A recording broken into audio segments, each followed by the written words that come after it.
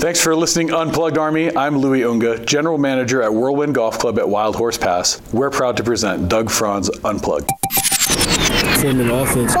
Form an offense. 4 minutes. Form an offense. Form an offense.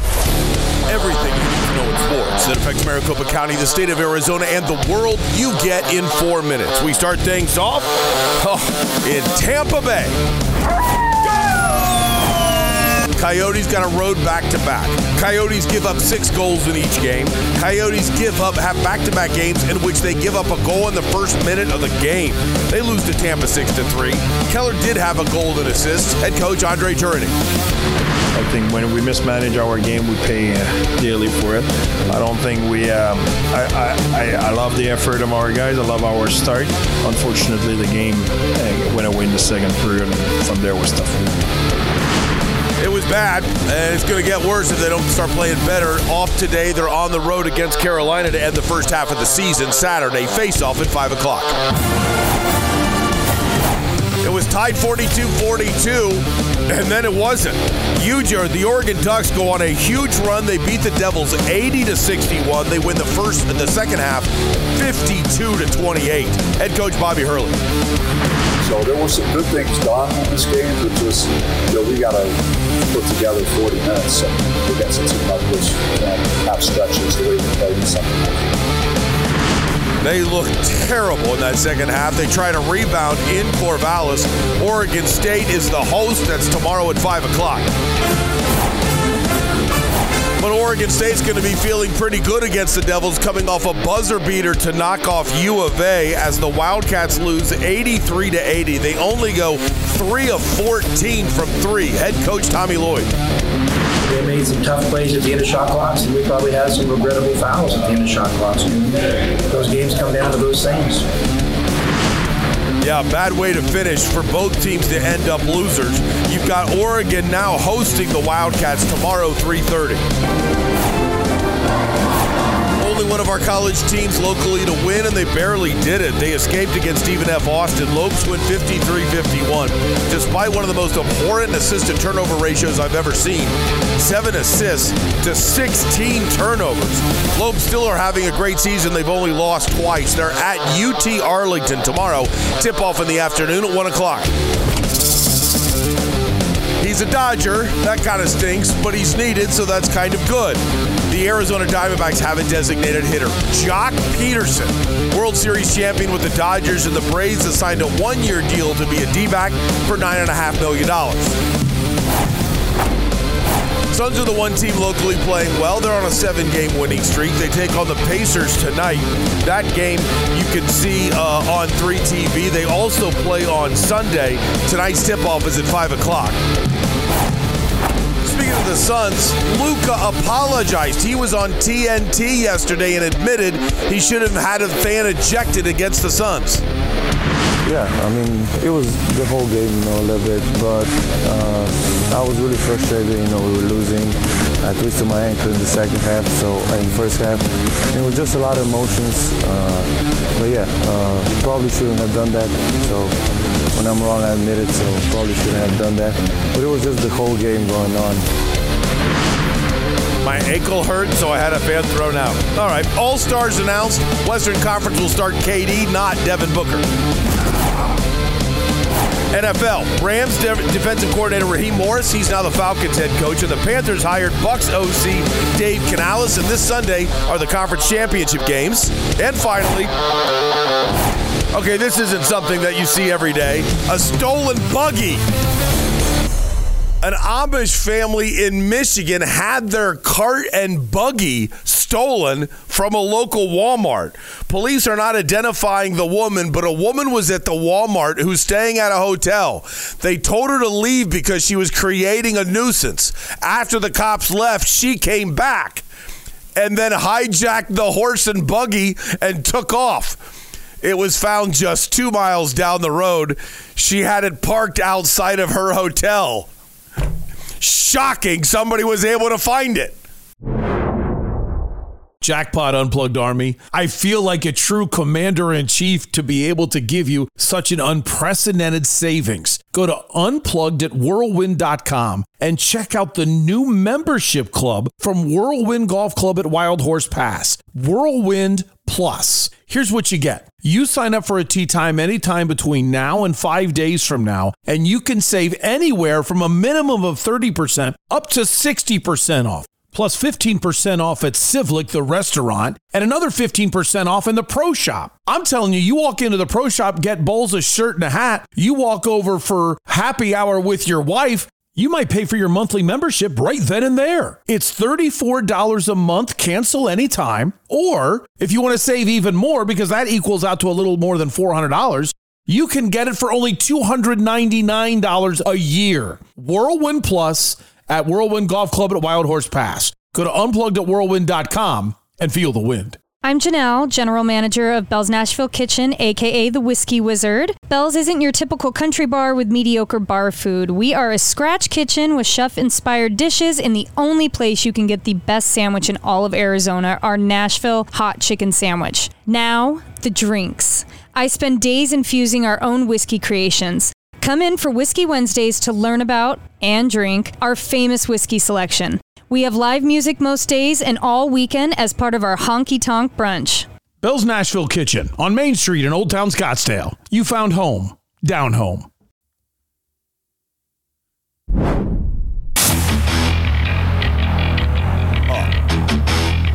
To be able to give you what the gift I can give you today of Bobby Mack for about 45 minutes. The problem is, while recording it, I forgot to put the laptop back into the backpack.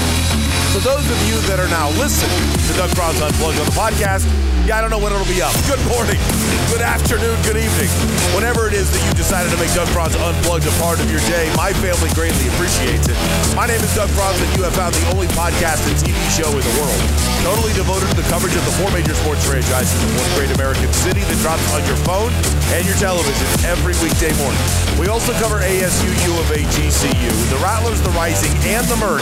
This is Doug Franz Unplugged, presented by Whirlwind Golf Club at Wild Horse Pass. Day 2 of voice issues. They'll be cleared up by next week, but I'm still plenty of energy, ready to drive forward.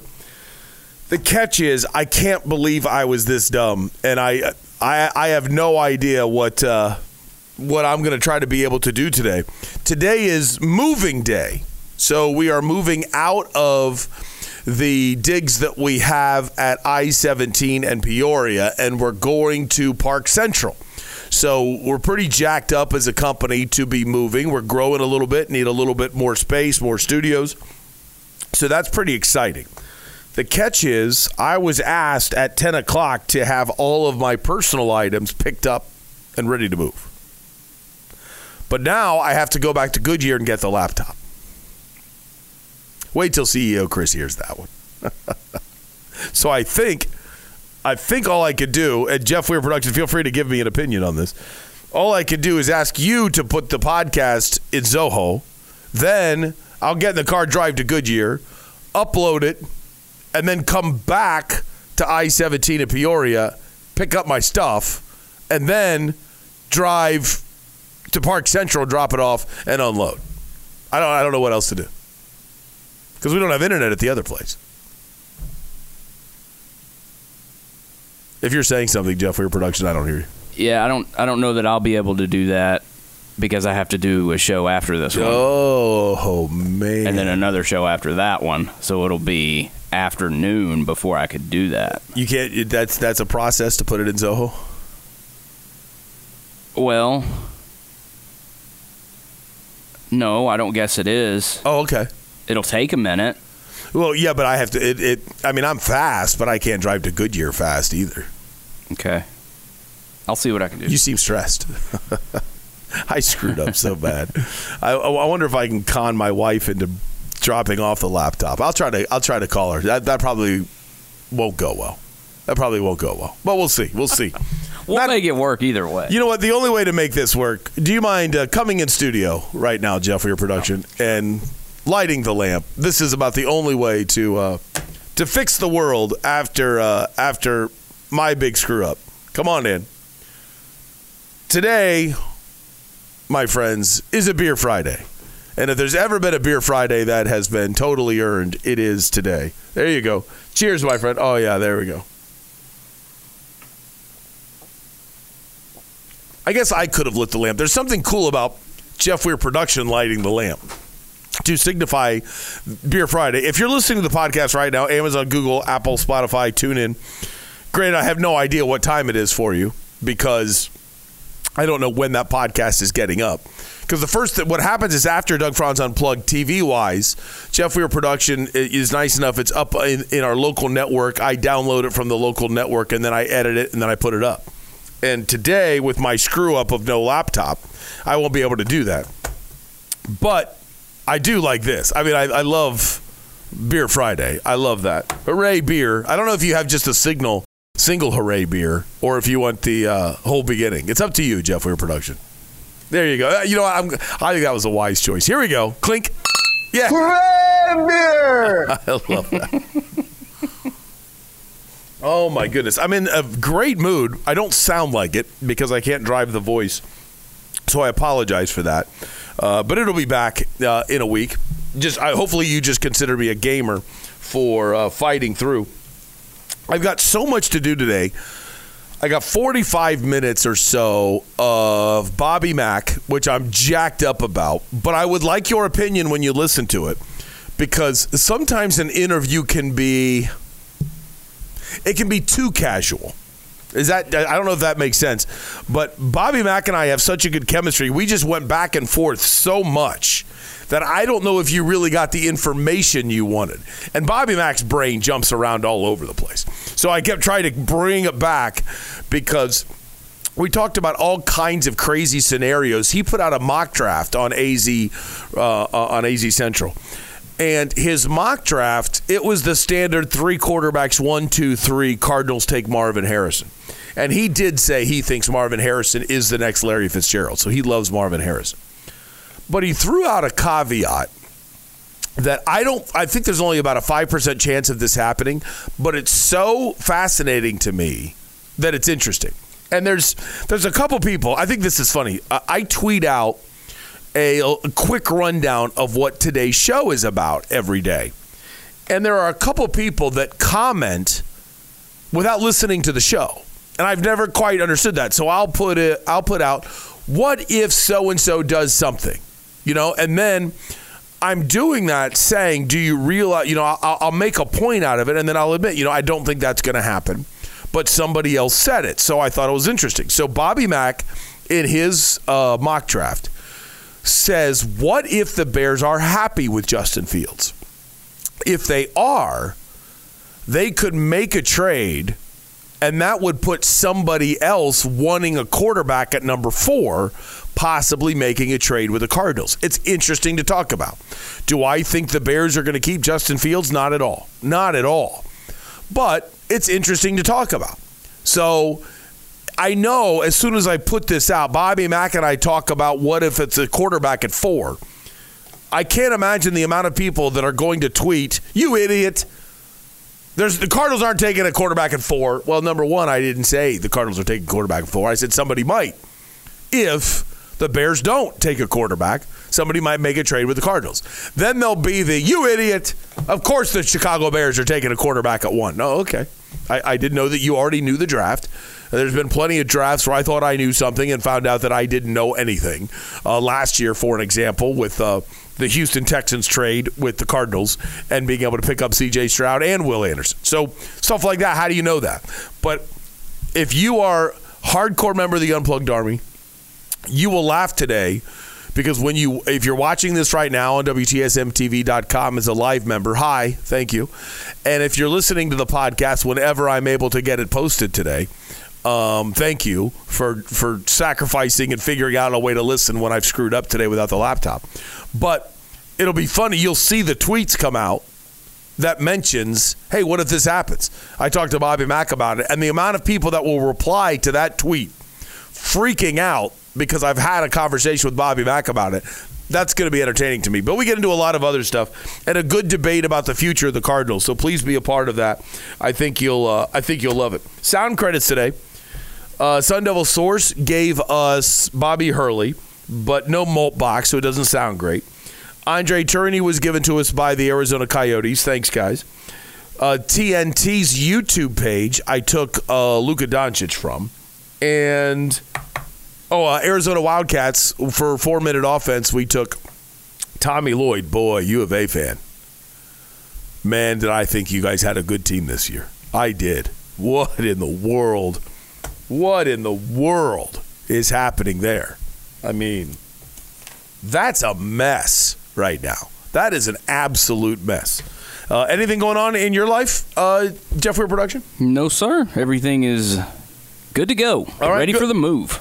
Oh, yeah. I don't know what I'm doing move-wise after my screw-up today. You can see this is a problem. Like, I'm already turning, where's my laptop? For those of you that watch, this is where the laptop goes. And I'm totally lost without it. I can't imagine Jennifer's anger when she gets an email from me. By the way, how do you feel about leaving for work 45 minutes early? That'll go over real well. Let's roll. Doug's Big One.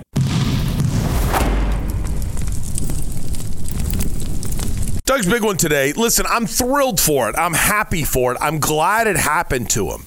I think he's a fantastic player. But it still makes me pause and I don't understand something at all. Here are your all-star starters. They were announced yesterday for the NBA. And if you don't know the way it works, the players vote, the media votes, and the fans vote, with the fans having a lot more say in it. In the East, it's Giannis Antetokounmpo, Joel Embiid, Jason Tatum, Tyrese Halliburton, and Damian Lillard. In the West, it's LeBron James for the 20th time.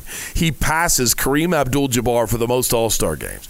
It's LeBron, Jokic, KD, Luka, and Shai Gilgeous-Alexander. As I look at these starters, I don't have a beef at all. I think people, for the most part, got it right. Argument here, argument there if you want. I'm fine with those. But here's what I don't get. I'm not arguing Devin Booker should be a starter in the Western Conference. I am not arguing that. The year that Shai Gilgeous-Alexander is having is fantastic. The year Luka is having is outstanding. Granted, if you made me choose, would I rather have Luka or D-Book, I would take D-Book. But if I'm going for an all-star game and who has had the best offensive year, I would take Luka. KD, Jokic, and LeBron, that's fine. What gets to me, though, it's not that Halliburton and Shai Gilgeous-Alexander are starters. I think they deserved it. Again, not arguing that.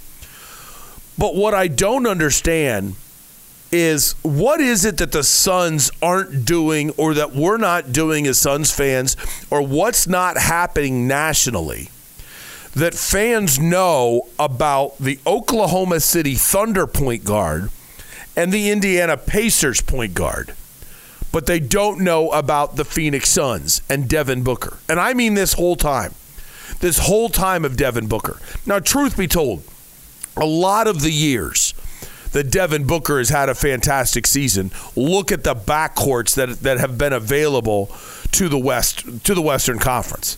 When you've got Steph Curry, when you've got Klay Thompson, when you've got Damian Lillard, when you look at the firepower of the Western Conference and the backcourts of the Western Conference, I'm not really arguing that that Booker should have started over one of them. But I just don't get it on how the rest of the country doesn't notice Devin Booker, but they are able to pay attention to Shai Gilgeous-Alexander and Tyrese Halliburton. How does that happen? How does that happen at all? Now, let me be clear on who I am about these guys. Shai Gilgeous-Alexander is the player that I wanted the Suns to draft a long time ago, but I think we could argue I was wrong because Mikal Bridges was their choice, and boy, did he fit perfectly with that team. Okay, that's fine. To this day, I believe the Suns had a trade with Ryan McDonough worked out to draft Shai Gilgeous-Alexander, and I think Robert Sarver nixed the trade because he wanted Mikal Bridges. I would like to have seen. They needed a point guard. This is before Chris Paul. I think Shai Gilgeous-Alexander would have been a fantastic son, been great with Devin Booker, but they wouldn't have had the defensive stopper they had in those years with Mikal Bridges. So that's a good debate, and I'm okay if you disagree with me wanting Shai Gilgeous-Alexander. I will never let go of Tyrese Halliburton, of how frustrated I was with passing up Tyrese Halliburton. I had talked about him going into the draft. I also like Sadiq Bey, and they drafted sticks. They drafted Jalen Smith out of, I think, Maryland. I might be wrong. He was out of Virginia. I blocked it out of my head. It was such a bad decision. I railroaded the decision the next day, and now we got Tyrese Halliburton as a starter in the All-Star game. It's not an I told you so, because I've been right so many times compared to who the Suns draft that it's getting boring. My point is, the country, how do they know Tyrese Halliburton and Shai Gilgeous-Alexander and the seasons they're having, and they're never able to pay attention to the seasons that Devin Booker is having? You can't just say, well, I mean, maybe you could argue it's West Coast, but they know the Lakers, or Lakers fans do their job. And what about all the times it was Dame time with Portland? You can't say small town West Coast as your argument against Devin Booker if Damian Lillard was getting it while he was a member of the Trailblazers. Yes, Shai Gilgeous-Alexander is on Central Time, and Tyrese Halliburton is on Eastern Time, but somehow the country's paying attention to little Indiana and little Oklahoma City. I don't know if the Suns have the crappiest PR department, and I don't like to say that. They've treated me very well. But there's got to be a flaw somewhere. I don't know if Devin Booker's not doing enough to get his name out there. I don't know if it's not really all that important, but I know it is, because Devin Booker has said it before, that he does care about legacy, and all-star starts are a part of your legacy. Whether they should be or not, they are. And I know he's going to make it. I know he's going to be an all-star. I know he'll get chosen as an all-star. But the point is, something is really screwed up in a system where the rest of the country correctly votes Tyrese Halliburton and Shai Gilgeous-Alexander when they deserve it, but has never even remotely paid attention to Devin Booker. And you might be saying, how do you know that? Do you realize Devin Booker in this all-star voting has been neck and neck with Ja Morant?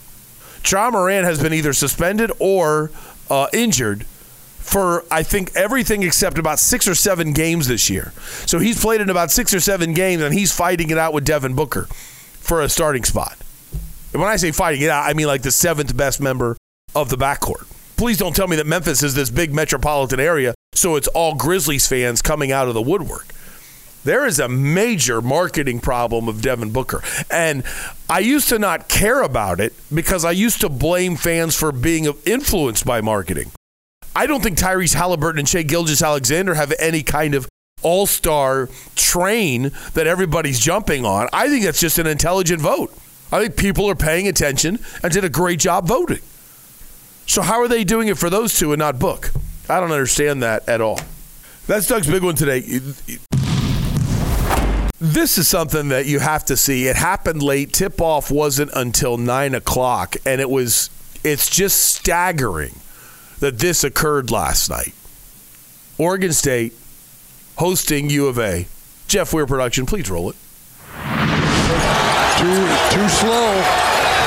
They wasted 5 seconds. Jordan Pope for the win.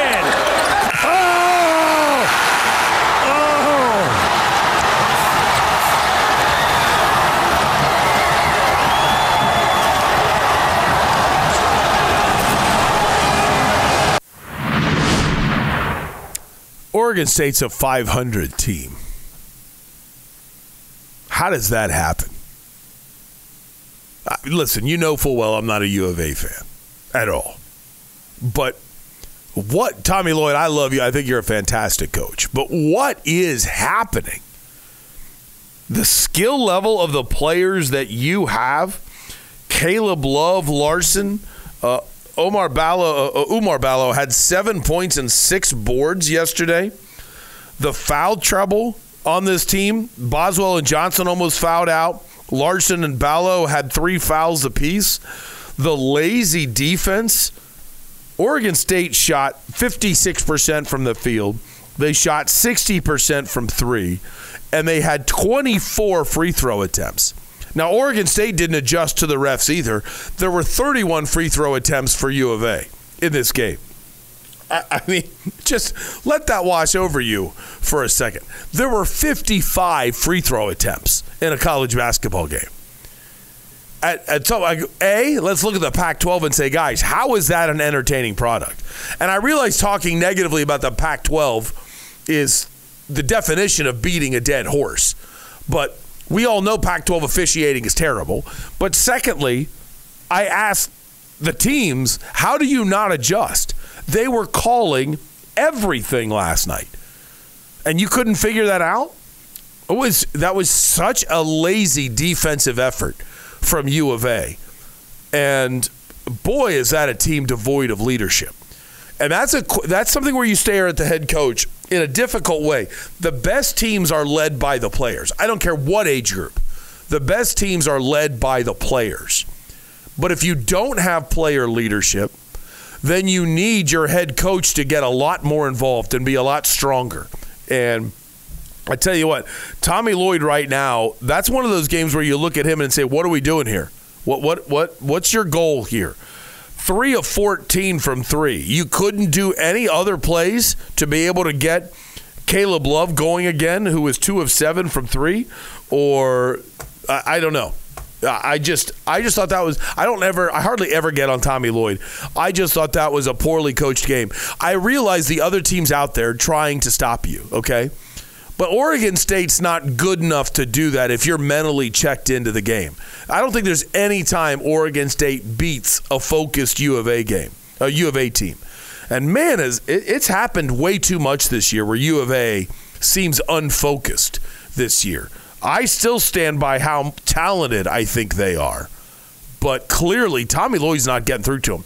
Please don't read into that and think I'm challenging Tommy Lloyd's ability to coach, that Tommy Lloyd should be fired, that Tommy Lloyd isn't going to do great next year, all that stuff. Get real. Tommy Lloyd's a fantastic coach. Everything's going to be fine. I do believe he will eventually win a national championship at U of A. But, boy, I kind of like Tommy Lloyd's little arrogant streaks. I like the way he defends his players. Come on, guys. It's not that hard. You got to play better. You got to play tough. We're not playing tough. I like the way he handles the media. He's a really smart dude. But, Tommy, I do have advice for you. If you're going to come across with that little touch of arrogance and power because you know you're the top dog in a city, then have your guys ready to play. It's one way or the other. Either be nice to everybody in the media and act like they're your friends, or have that little touch of strength, power, and arrogance, because players do like that.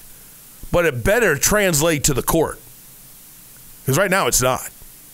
All right, coming up next, jacked up for this, Bobby Mack, Arizona Republic, sitting down with me for about 45 minutes, talking draft, talking Cardinals, and talking about his loss in darts that he refuses to accept. That's next. This is Doug Franz Unplugged, presented by Whirlwind Golf Club at Wild Horse Pass on WTSMTV.com.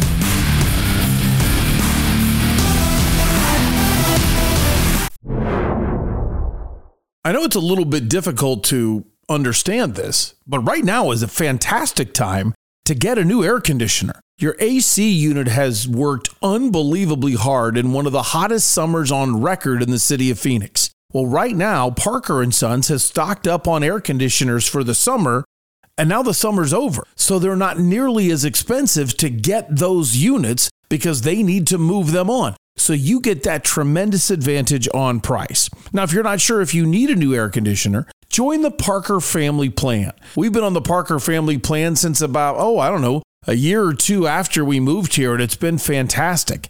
I totally believe they helped extend the life of our current unit by keeping it up to date with its warranty, warned us of pending doom, we admit, and eventually we got a new one from Parker & Sons and saved a lot of money because we were on the Parker Family Plan. Call 602-2-REPAIR. That's 602, the number 2, then REPAIR for Parker & Sons. Rosati Sports Pub in Chandler. It's on Ray and McQueen. Sounds like a sports bar. What's the difference? You walk in and they actually have games on TV with the sound on. How many times do you walk into a supposed sports bar and they've got loud music on or somebody playing live or some kind of trivia game going on and you're there to watch the game? If you're like me, a simple guy, give me my pizza, give me my wings, give me my cold beer, and make sure I can hear the Suns and D-backs, then you want Rosati Sports Pub in Chandler. All members of the Unplugged Army, welcome. Rosati Sports Pub. Give me the game.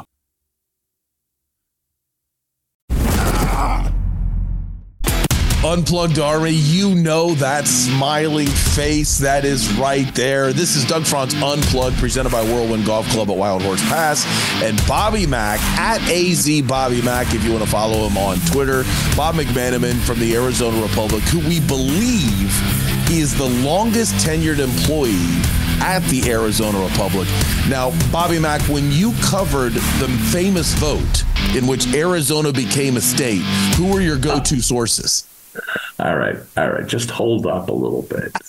There could be a janitor there that's older than me. I don't know. Oh, that's true. But you see, you would know that that's a source. Janitors, equipment people.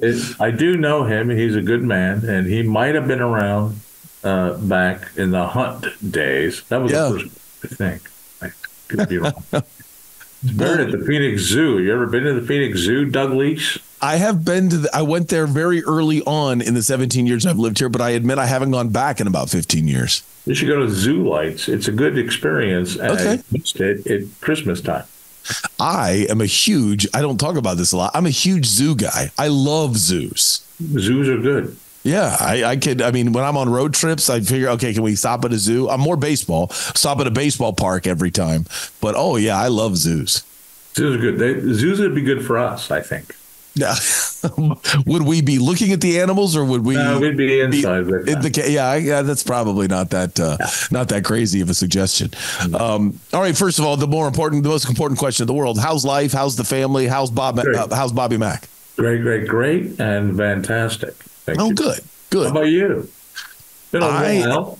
You know, it has been a while. I'm doing wonderful. I love where I'm at, and I love the possibilities. And we're moving to a new location that's just on Central, which is exciting because we're expanding a little bit. So that's cool, and new ideas. And I want you to be part of our draft coverage if you're available too.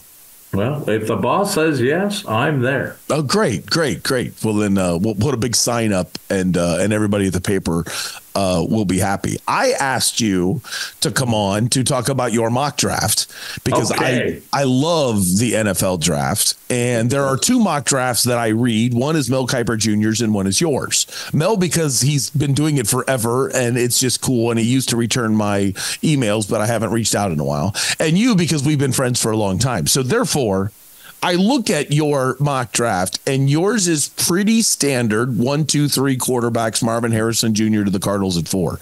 But I like something you wrote, and I realize you might have just thrown it out there as a pipe dream, but if the Chicago Bears decide we can trade down and we're going to stick with Justin Fields, that's the only way it seems that the Cardinals draft pick at 4 becomes very valuable. To me, we all say Cardinals should trade down. But does anybody really want to trade up to number 4 if 3 quarterbacks are gone, 1, 2, 3? It seems like your little suggestion there holds the whole key. Well, if they trade down, it would only be to 3 to get Marvin Harrison, right? And keep Justin Fields. That was the premise of, is that what you're talking about? Yes, right? Yes. And then, therefore, 4, you have your choice of the best tackles in the draft. And as I mentioned in the mock, which dropped the same day that Mel's did. Yes. But I think maybe an hour sooner, so you win. But I never lived in my mother's basement, just so you know. But you also, by your suggestion, if that would actually happen, that also leaves a quarterback on the board at 4 too. So it's not just the tackles. Does it? It does. It could be Jaden Daniels, right? Right. Or depending on whether it's May. I mean, obviously, Caleb Williams would definitely go in one of the first 2 picks. But one of the quarterbacks would still be there. Jaden Daniels. Yeah. But if they take Harrison at 3, the Bears, should they drop, the Cardinals have an interesting situation. Do they take the best offensive tackle, like they did with Paris Johnson Jr., who was, I think, excellent in my evaluations, and talking to the team and him and watching the film and watching even the PFF grades, which you put some stock into.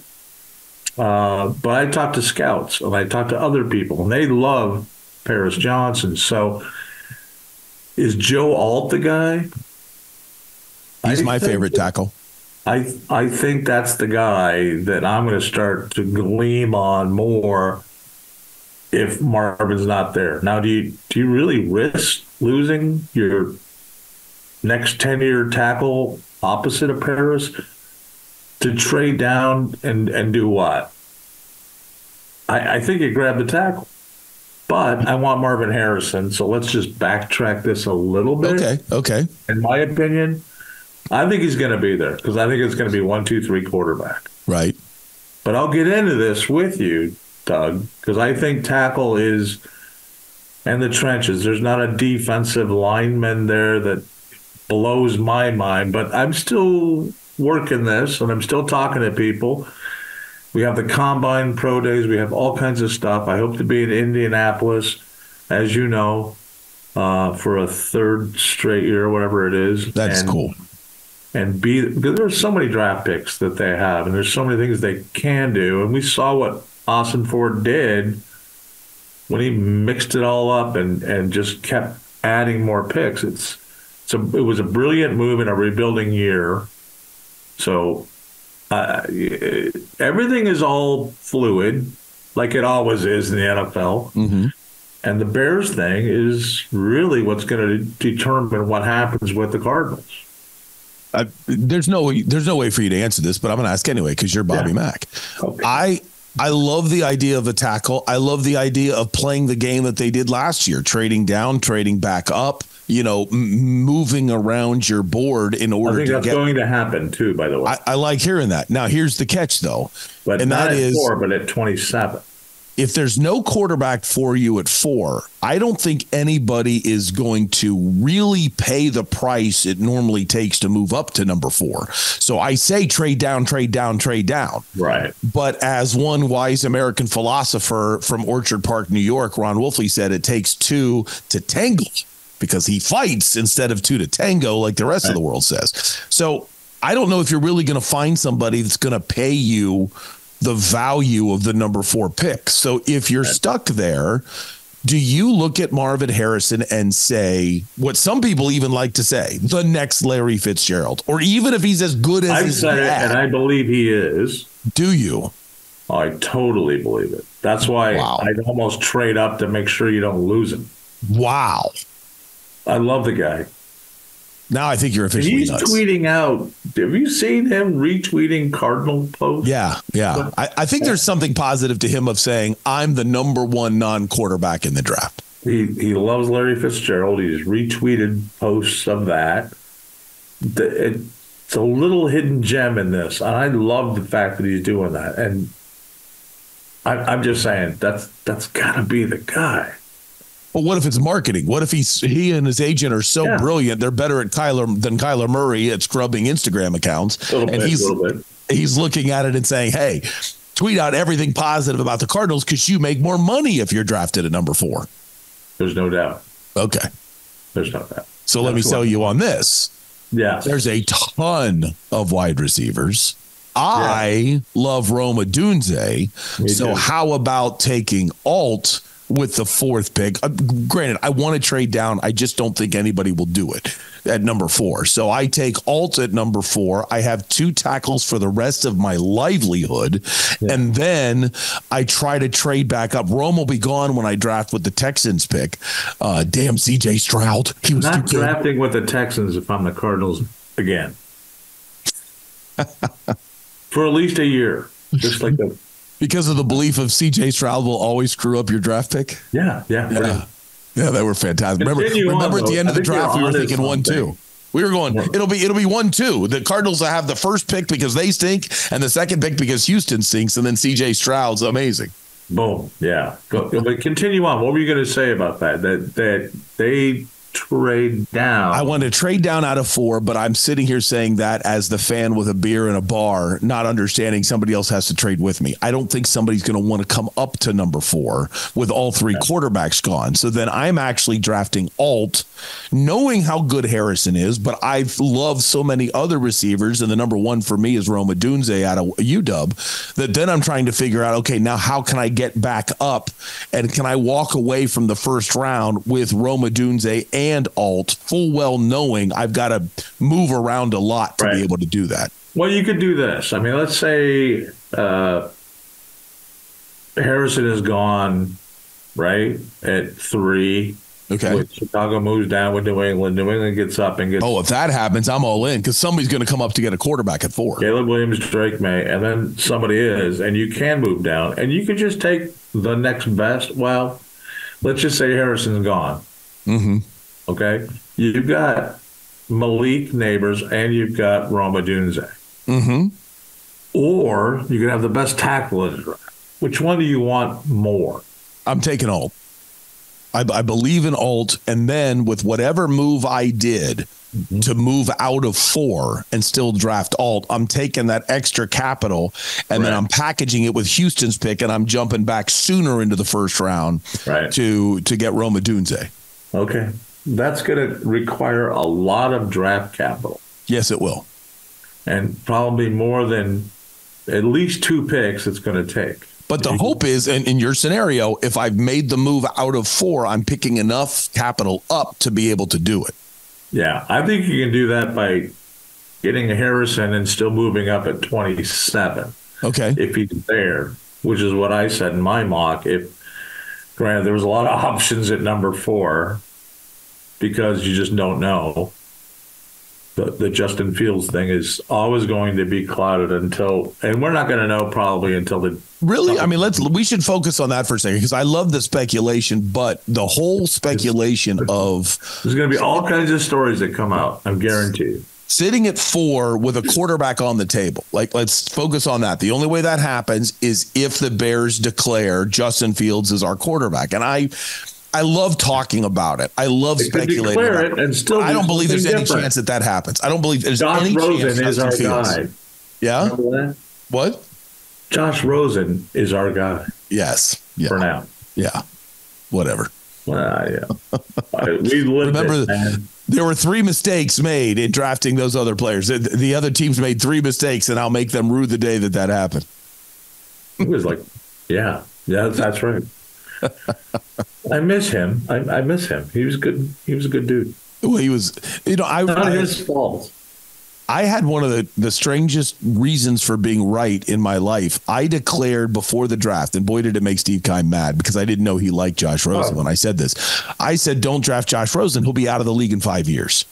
But the reason why I said that is because he had some big concussions at UCLA, and I thought he was a big-time jerk. And I thought he would rub everybody the wrong way, and he'd be out of the league because he'd take a big hit, or guys would just hate him, blah, blah, blah. And instead, his concussions weren't the problem.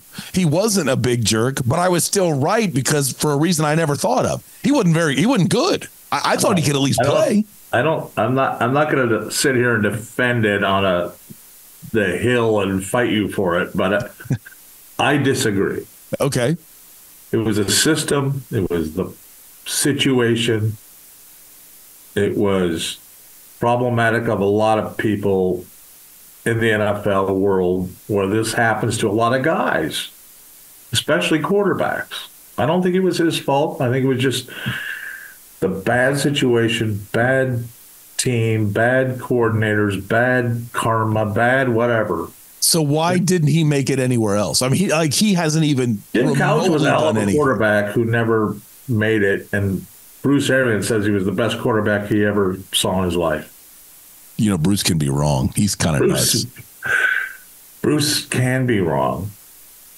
But I think his second favorite quarterback played tight end for the Washington Commanders for a long time, too. He did draft him, though. Yes, exactly. Logan Thomas. Exactly. After telling me and swearing to me personally, I'm not drafting a quarterback. Take it to the bank. Quote it. And then he drafted Logan Thomas. Back when the Cardinals gave me a credential, Logan Thomas hit me with a pass twice in one practice. You're not allowed anywhere near there anymore, are you? No, not at all. After the Ron Miniger interview, you think they're going to touch me? No way. I saw you at games. Come on. Not last year, you didn't. But I did. No, I didn't. They blocked me like crazy after interviewing Ron Miniger, the only one that took it national. Oh, yeah. Really? Oh, yeah. Good job, by the way. Oh, thank you. No, it was underratedly fantastic.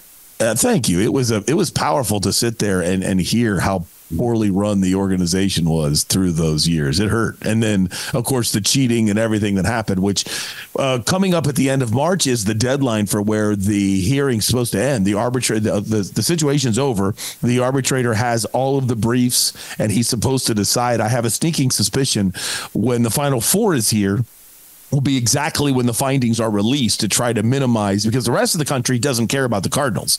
And the thought process will be everyone here will be so focused on the Final Four, no one will care about what comes out. Do you think the Sean Cooler arbitration will be resolved publicly, or will that be swept under with a settlement? I think the hard thing there is that I don't think the Kugler family has the same financial wherewithal to be able to fight, because they have to pay for their lawyers, and it's so difficult because the NFL has a way of dragging these things out in a sense to try to act like we're just doing our due diligence when in truth they're trying to spend you into oblivion. Yeah. And Terry's not that way. Terry's got the money to sit there and fight all day long and then to get more money. And it's going to be interesting because Terry's got him dead to right, and this is all opinionated, but I think they blew Michael Bidwill away in front of the arbitrator. The catch is, I don't know if the NFL cares. I don't think they care. So if they don't care, how hard are you really going to hammer Michael Bidwill? I mean, you can either pay Terry off and all of this goes away, but I don't think Terry wants the money. But I think at most it's going to be like a third-round pick. You lose one pick, just like you had that little thing with the Eagles. I don't think that's going to happen at all. Really? No. I mean, if they cheated, they cheated, right? Yes. Well, what about the integrity of the Shield? Well, I think Mike Bidwill's on how been on how many committees, top committees in the NFL, like 12. Do you think, though, the other owners like him? I think that would be shooting themselves in the foot. I think they'll sweep this under the rug. Okay. And I think they'll settle quietly and privately, and we'll never even hear about it. Oh, I will. Trust me.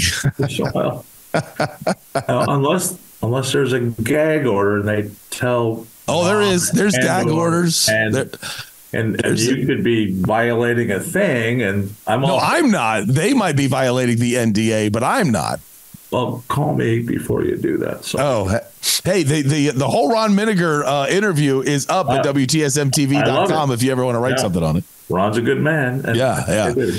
He spoke to me before he was hit with a gag order. He actually was called to testify and did testify, and then that's when he kind of told me, sorry, now I got hit with the gag order. I got to stay quiet. And then now I've had to go to lower level sources when I was able to talk to Ron pretty exclusively before he got hit with the gag order. Great work on your part. Oh, thank you. Not lost in this media community. It's not. Oh, wow. I didn't know that. I mean, I was a little shocked that not a lot of people reached out to me. I mean, I understand it's the Cardinals and they've got to tighten it, and everybody would have to take a bullet if they tried to do something. But I was a little surprised. No, it was good work. Thanks. All right, let's get back to better than my mock draft. I didn't jump up and down in anger at the mock draft. I was okay with it. Well, I've been doing it for about 20-something years. I don't know. Well, the Cardinals drafting at 4 and the Chargers are right after them. Does anything happen with Harbaugh now that Harbaugh's there at 6 that you think they're interested? Harbaugh's going up against Marvin Harrison Jr. Do you think he loves him so much that he tries to move up to one of the spots at 1, 2, or 3? I never even thought about that. But if I'm the Cardinals and I've got Marvin on my sights at 4, I'm not trading with Jim Harbaugh or anybody. Mm-hmm. I'm keeping him. But I can see what you're saying. Did they move up even higher to maybe number 3? Let's not act like we have any idea what the Patriots are going to do. We don't have a huge salary cap issue. Yeah. And I'm almost a little bit surprised. I thought it was the place for Harbaugh to land, but that salary cap situation is not good. Mm-hmm. And I think it's one of the reasons why Telesco's not there, even though they've just been teasers in the NFL since Phillip Rivers' days. Right. They've always been just a teaser to me. But this team has something special with that quarterback and some skilled players and some pretty good players on defense, especially the back end. But I never even thought that they would move into the conversation. If they move ahead of the Cardinals, then it could be a problem, yeah. But the salary cap space, they're going to have to make some big-time cuts. And I don't... I have always said, and so many teams violate this rule, and I think they get burnt every time. And the Doug Franz rule... The Doug Franz rule of the draft is just because you need a quarterback doesn't make that guy a franchise quarterback. Right. And it's always driven me crazy when teams jump up and down and say, hey, we've got to have a quarterback. So what? It doesn't matter. So you've got Jake Locker. How does that work out? So you got Christian Ponder. How did that work out? Josh Rosen. You have to get that pick right. You have to love that guy. You have to believe in that guy. I'm not saying I would be 100% correct every time I drafted a quarterback if I was a GM, but I am saying... Love. Let me just interrupt you. Jordan Love. Yes.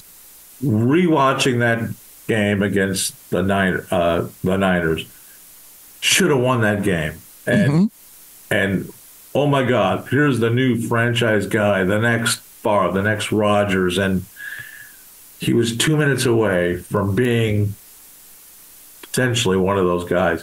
Now we still don't know. At the beginning of the year, no one knew if the Packers were going to be a playoff team or not, or if Jordan Love could be that guy. Then the best second half stretch of, I think, almost any quarterback, next to Matt Stafford, who came back strong and healthy, who just wowed everybody. And we think we know until we don't, or unless we see it, and we saw it with people. And exactly what you're talking about, the same line of questioning. But right, when it comes to quarterbacks, like nobody knew about Kyler Murray. Was the last 8 games fantastic? No, but it was pretty damn good. You're still sold on him, aren't you? Yeah, just like you. No, here's you're not sold on K1? No, I would not. No sriracha sauce for you. I would not cut or trade him because of the salary cap hit. You can't cut him. But I would have traded him before you ever had signed him to the contract. He would not be here if I was the GM. And I think so far I'm right. Obviously, the injury helps my point, and I wouldn't have known that was coming. How about this crazy idea? And that is this. You know Lamar Jackson gets drafted with a 32nd pick in the draft. Now you've got the 5th-year option. Is there any chance that the Cardinals take that Texans pick and even trade down 3, 4, 5 picks? Would you lose your mind if they drafted Bo Nix with pick number 32? I would not. And the reason I say that is not Bo Nix, but the need for another quarterback on this roster is immense. And you're okay with the first-round pick? Because I want, if I'm going to do it, I want the 3rd-year option. If you said 27 and dropped 4 or 5 picks, that's a second round. No, remember there's 32 teams, so I want to stay in the 30s. I'm not taking Bo Nix in the first round. Okay, I want a first-round quarterback. Here's why: I got to have that 5th. I'd rather have J.J. McCarthy maybe in the second round. I'd like that. Okay. I don't know if I want the 5th-year option. I want to make sure that I have more time because I'm definitely starting Kyler next year. Well, they need a backup. And I need a backup. They need a young backup that's better than Clayton too. Yes. But I want the 5th-year option because of that. I don't get a 5th-year option lockdown if I draft a guy in the 2nd round. This team's not ready to do that. If they're way closer to a playoff team, and I think they are. I think they're close. Really? I do think I think they'll win 8 to 9 games next year. Oh my goodness, Bob. Okay, now we're worried. Do they drug test at the Arizona Republic? Stop. Look at what the Texans did. They won 11 games. The Texans have a quarterback. And now the Cardinals do too. And we'll see. They're all right. Come on. Think about it. I can't wait to play you in darts and just really kick your butt. You know that's impossible. You said I beat you the last time. You talked trash the last time. I beat you, and then I beat you so bad you forgot that I beat you. People, come watch us. Just come to the west side and watch me kill this guy. You're a dart election denier. Okay. I'm going to leave that kind of thing to you because I don't go for that stuff. But I don't remember. You want to talk about the mock draft again or not? Yes, I do. I'm never done talking about the draft. I absolutely love it. Your dream scenario for the Cardinals in the first round, what 2 positions or what 2 players? Well, it's Harrison for sure. And I'm not. I like what you said about the quarterback because in my free agency primer series, which is coming up soon, I specify the need for a real backup quarterback just because of what we've seen in the league this year. Right. 22 guys, starting quarterbacks going down, and just some bad quarterback play. Whether it's a young guy or a veteran, you got to bring them in. Mm-hmm. Because no disrespect to Toon, but I want somebody who's, if this is going to be an 8 to 9 win team, you're on the doorstep of getting in the playoffs. And you need a backup quarterback just in case he misses 1, 2, 3, or 4 games, Kyler, with anything. So, but that's not what they're going to do at 27. See, I want to flip your thinking totally. If you think, and I think you're crazy now, but if you think they're close to crazy. Yeah, that's true. If you think they're close to a playoff, then I've got to get a lineman, a receiver, or defense, and I mean pass rush or corner in the first. Like, there's no way I'm going back up. I was going to tell you that until you called me crazy. But for me, I want the quarterback because I think I'm going to develop him to replace Kyler Murray. I'd rather have the O-line, the interior defensive lineman, the cornerback, and all that other nonsense. I wouldn't even be adverse to them drafting a second wide receiver if you even move back up and get a second one, because I don't think that Michael Wilson's a number 2. Right. Maybe. But if you can get first and a second and make Michael Wilson your third, I don't really need Rondale Moore anymore. Greg Dortch can be my returner. What else do they have? Even though you're right. I mean, listen, you are right about the receiver. Does a receiver do enough to dramatically change your team when you have... The trenches do, and everybody knows it. And then the quarterback, but we're talking about a backup now, but you still need one. I know where you're going with it. Mm-hmm. I think if they get out of the first round with those 2 picks look, they're too young at cornerback, Doug. They need a veteran cornerback, and there's plenty available via free agency and or a trade. Offensive tackles, I trust me, I've looked it up. There's not anybody out there who's going to take on one of those tackle spots at the right age, at the right price, who's a can't-miss dude. They're all in their... You're talking free agents? At their primes, or they're too young without... Okay. So, and quarterbacks, they've got a slew of those kids, but they need experience there. So I don't think you need to spend your first 2 picks. Yeah, well, I do think you need a tackle. Mm-hmm. But I don't think you need to draft a cornerback in the first round.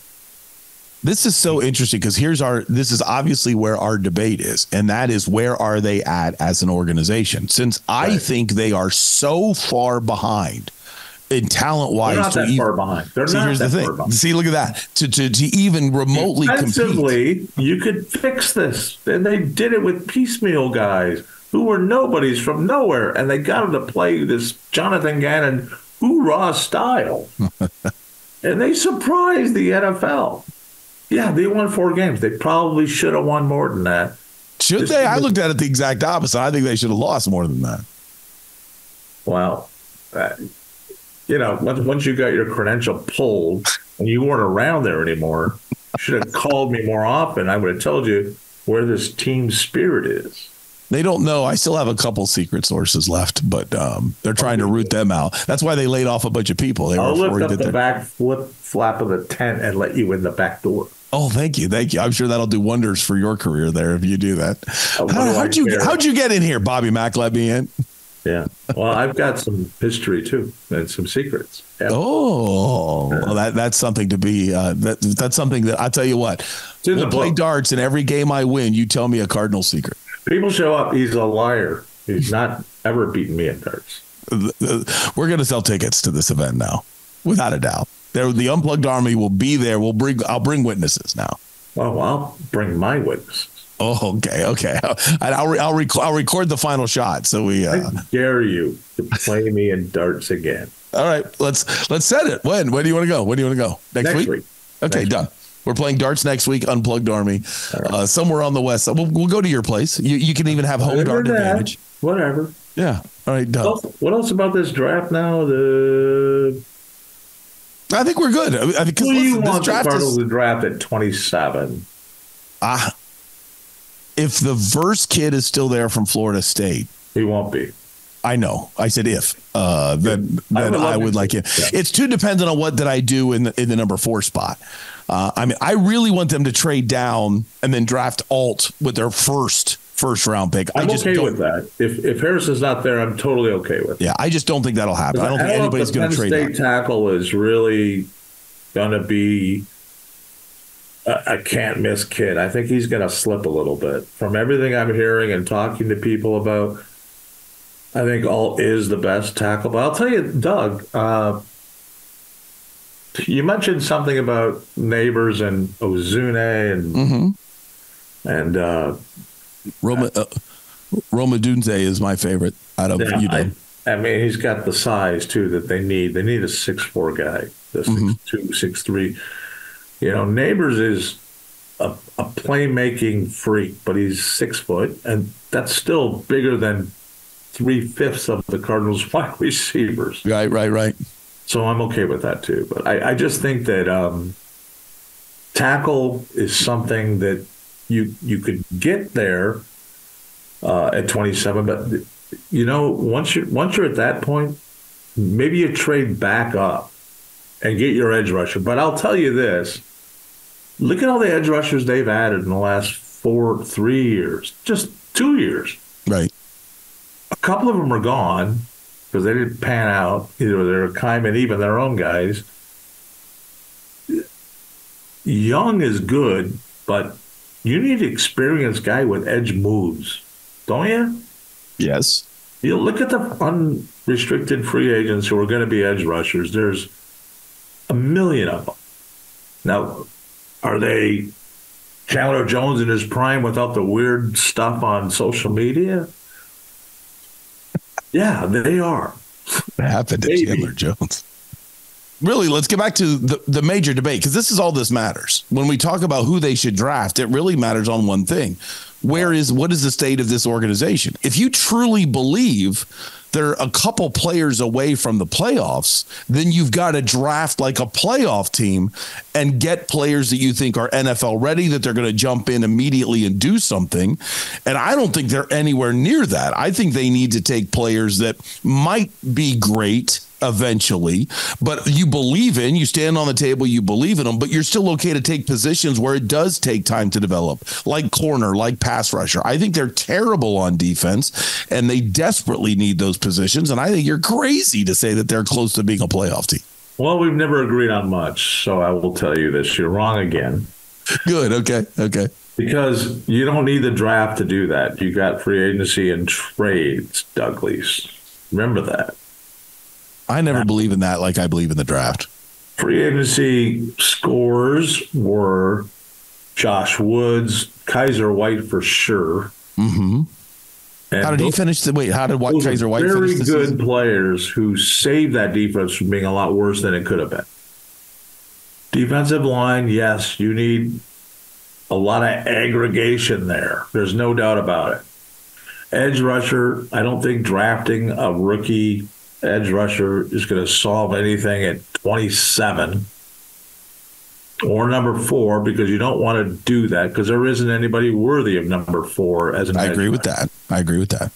So you hope that a defensive tackle who can push up through the middle in this defense, which I do think can work through free agency and trades and future drafts, look, this team will win. I'm telling you, 7 or 8 games. And when you do that, 20 teams last week of the season were in position to make the playoffs. Mm-hmm.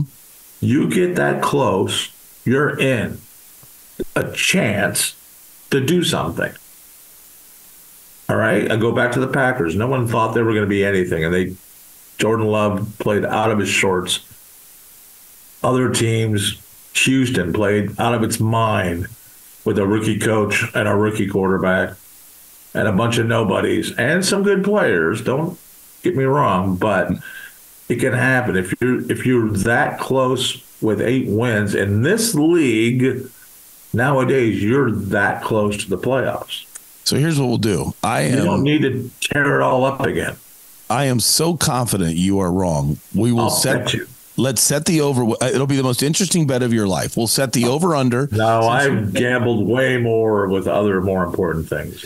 Since you set the over under, wait till you hear the bet. You'll love these terms. We'll set the over under at 7.5 because you said they're going to win 7 or 8 games unless you're really feeling squirrely and you want to set it at 8.5 and you say I do love squirrels.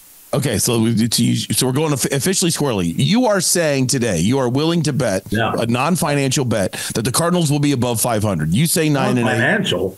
Yeah, non-financial. Yeah, here's what we'll do because this is going to be more entertaining for you. All right. It'll be you're going to go with 9 and 8. I'll go with 8 or less. You're going to go with 9 or above. So we'll set the over under at 8.5 wins. 7 or 8 turn into 9. Well, you got to. I mean, you're said they won 7 or 8, and okay. So do you want? Well, since you said 7 or 8. Let's go. Okay. I'll give you 7.5 then. I'll be nice. 7.5. So therefore, if they win 7, you're wrong. If they win 8, you win. And here's what you win if you get it right. Wow. If I get it right, I win nothing because I already know I'm right. Why should I win something? But if you win and they win 8 games or more, I'm going to give you a free bullseye. So when we play cricket, I don't need a free bullseye. Yes, you do because you've never beat me. You only need 2 bullseyes. I still need 3. What a gift! What a fair gift! I'd rather have dinner at the Wigwam on your butt. That's what I'd rather have. Meaning on my dime, or do I have to lay on the table? I don't know. You stay away from the table. I just want it on your dime. Oh, I see. I accept that term as long as we're at Red's, my sports bar. I can't. I don't need the bullseye. Okay. Yeah, I can't afford Litchfield's. And Josh Rojas is in there every now and then. Not Josh Rosen. Josh Rosen. Yeah, he's not a West Side guy. It wasn't his fault. Yes, it was. No, it wasn't. It was. I liked him better than Matt Leinart. Well, I'll give you that. Matt Leinert's amazing impromptu press conference behind the tree when he was upset at Ken Wisnot. Good one. And he told me, hey, I'm going to go next. Don't leave. Tell everybody to stay. That was me. They cut that tree down, I think they did it in honor of Matt Leinart. They didn't want anybody running over to that tree anymore. Could have been. Yeah, I totally believe I'm right on that. There's a blight problem out there, though. All right, I thought I was going to take about 20 minutes of your time, and I took your whole night. So I do owe you darts for this.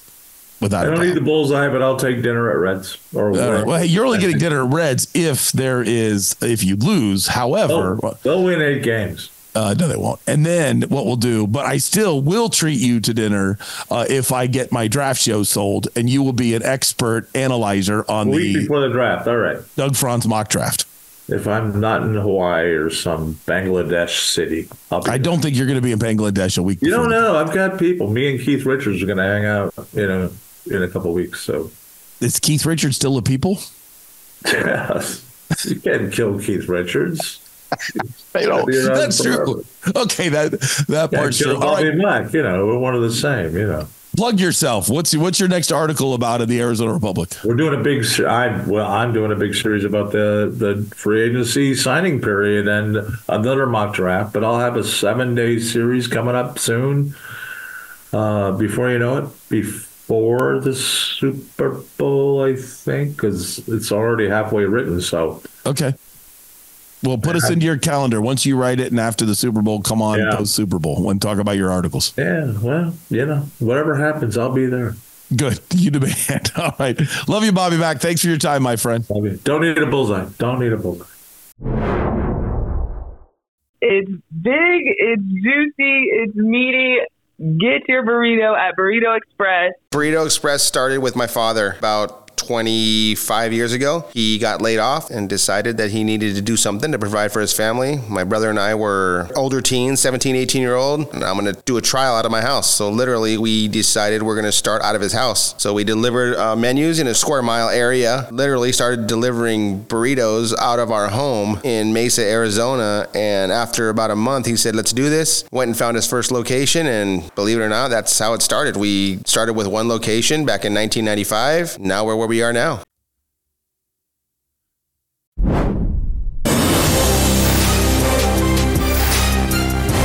I love that. Hopefully you did as well. That was my conversation last night with Bobby Mack. No beer last night, not a beer Friday, and I was drinking tea, which I just find totally disgusting. I absolutely hate tea, but got to do what you got to do for the voice right now. And that's life, you know, suck it up. Bobby Mack was great. Tell me if this matters to you as a follow-up to that conversation. The clear disconnect between the two of us is whether or not you think this is a playoff team. Do you think they have the talent to make the playoffs next year? And then you go into the draft with that mentality. For me, my mentality never changes. Best player available, best player available, best player available.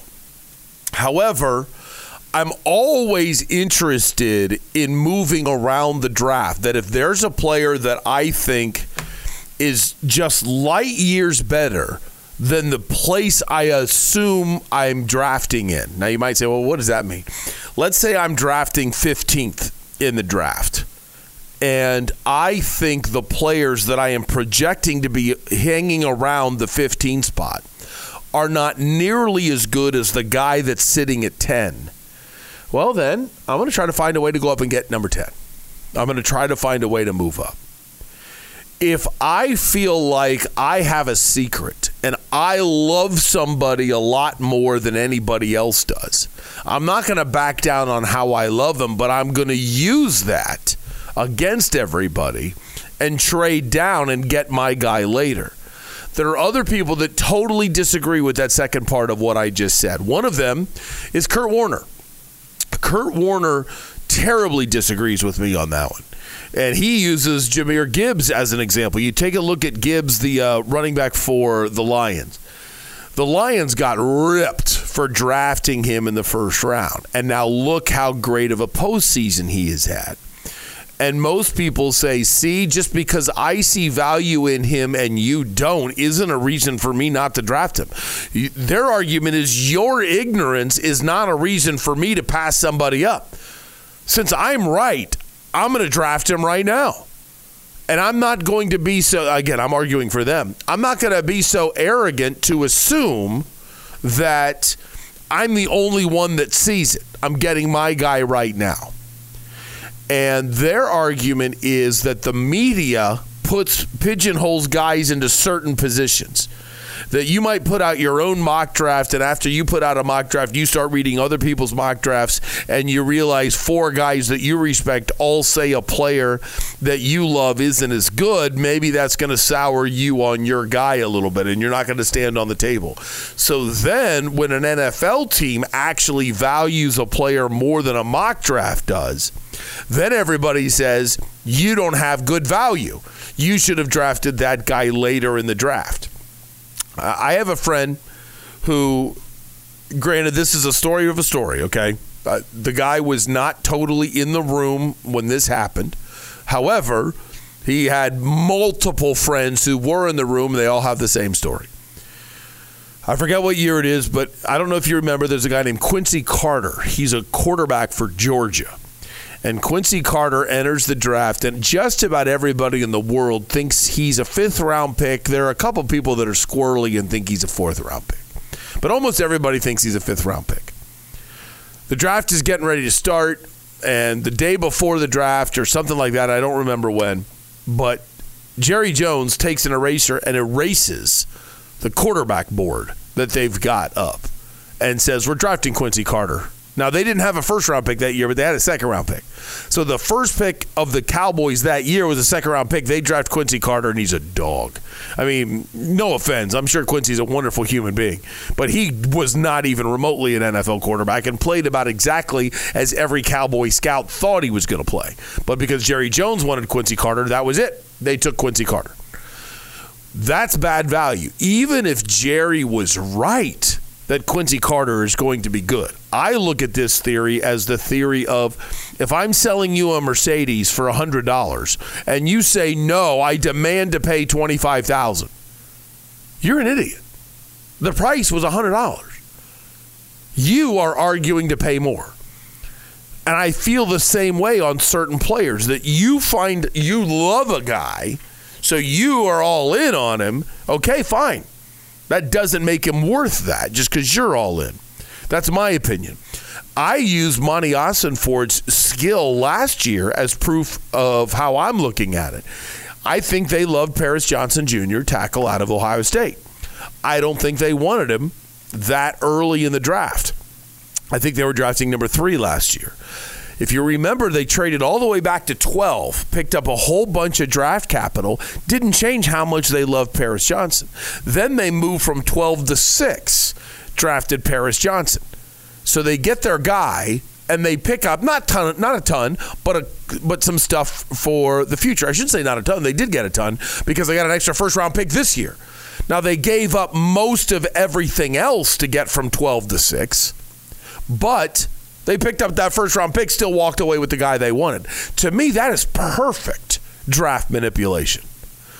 So I think that's, beholden. Now, as far as the draft is concerned about a playoff team, that's where Bobby Mack was really hung up. So he's looking at, in his opinion, how bad the receiving core is. Says Michael Wilson's a number 2, so they need a 1 and a 3. He doesn't really like the rest of the group. You've got a chance to draft Marvin Harrison Jr.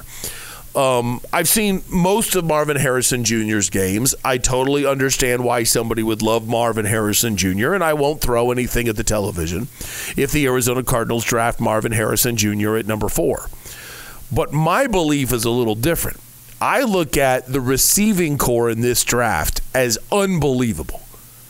So I would rather see them, if they, no matter how much they love Marvin Harrison Jr., trading down, drafting Rome Odunze because I think he is awesome. And then you've got more draft capital because where Bobby Mack and I disagree, I think that defense is terrible. Bobby Mack's belief is it takes too long to learn to play corner and to learn high-level pass rush moves to draft a pass rusher or a corner. And then wait on them to develop. When he says you're already a 7 to 8 win team now, nail this draft or nail a free agent, you're a playoff team. I so strongly disagree with they're a playoff team. So if my little game works of trading down and getting Rome Odunze later and then using your extra draft capital, and the other position where it's stacked up is corner, and it's not stacked at tackle, but it's pretty darn good. So I like Rome Odunze. I like Alt out of Notre Dame. I would rather do that. I'd like to know that I have 2 tackles for the rest of my life. So, Paris Johnson Jr. and Alt, you're my tackles. I'm done here. I've got 2 of the hardest positions to be able to fill, and I never have to worry about them again. I like that. And I disagree with Bobby Mack, who's a very knowledgeable dude. So you obviously take your pick on what you want. When it comes to skipping over the corner or pass rush position in the draft, I like Verse out of Florida State, and oh my gosh, there's a ton of good corners. If they trade down and I miss out on Rome Odunze and I walk away with a guy named Kool-Aid McKinstry from Alabama, okay, I'll take Kool-Aid at corner. I'm totally fine with that. And it's funny that he said that about corner. I actually disagree with him on that point, too, in the sense that I think corner is one of the easiest positions to transition from college to pro. It's extremely difficult because the talent is so thick. I don't know if a college corner truly understands just how great NFL wide receivers are. But at the same time, Do you think Denver regrets Patrick Surtain? I mean, there are corners that you get in the first round, you drop right in, and here's your rule. You guard that guy. There's this thing called cat coverage, okay? This is one of the funniest terms in football to me. Cat coverage. You know what cat coverage is? I got that cat. That's it. It's like, listen, I'm one-on-one with this cat right here. That's it. That's all cat coverage is, all right? And then a corner cat is you're in cat coverage, and then you go on a corner blitz and you take off. I like those little terms. But I got that cat. I don't need to be like Deion Sanders used to do this. I don't need to be in your huddle. There's no reason for me to know. I don't need to know what the other 10 guys on my defense are doing. I got this cat. That's what I'm doing. I'm making sure that guy doesn't catch a ball. And I like that kind of arrogance. And that's who I want at corner. So I'm going after people like that in the draft. I want corners. I want pass rushers. I want a position called a 3 technique. It's a defensive line position. And the way, have you ever heard of that 3 technique? I think a lot of you have heard it, but you might not really know. Basically, the techniques are shoulders. That's a good way to remember. It's just shoulders. Okay? Here's a shoulder, there's a shoulder. It's the shoulders of the offensive lineman. Simple way to know it. Okay? Technically, it's a little more advanced than that, but not bad. So the outside shoulder of the guard, your 3 technique, you're trying to push up the field to be able to really, Aaron Donald, you're really trying to collapse everything. And that is, to me, the be-all, end-all position. I think, yes, an outside pass rusher is still huge. But quarterbacks have become so mobile, the famous blind side is not as important anymore because the quarterbacks get out of the pocket so much. But if you have a great pass rusher up the middle, then that gets right into the quarterback's face. So if he's short, he can't see. If he is tall and athletic, it's hard for him to know which way can I go when the pressure's right in his face. And you take away so much of his view that now he's forced to roll out all the time. So I like an interior player. And there's a couple I like, but nobody at number 4. Now, the scenario we brought up that he was suggesting the possibility of the Bears actually liking Justin Fields, sticking with Justin Fields.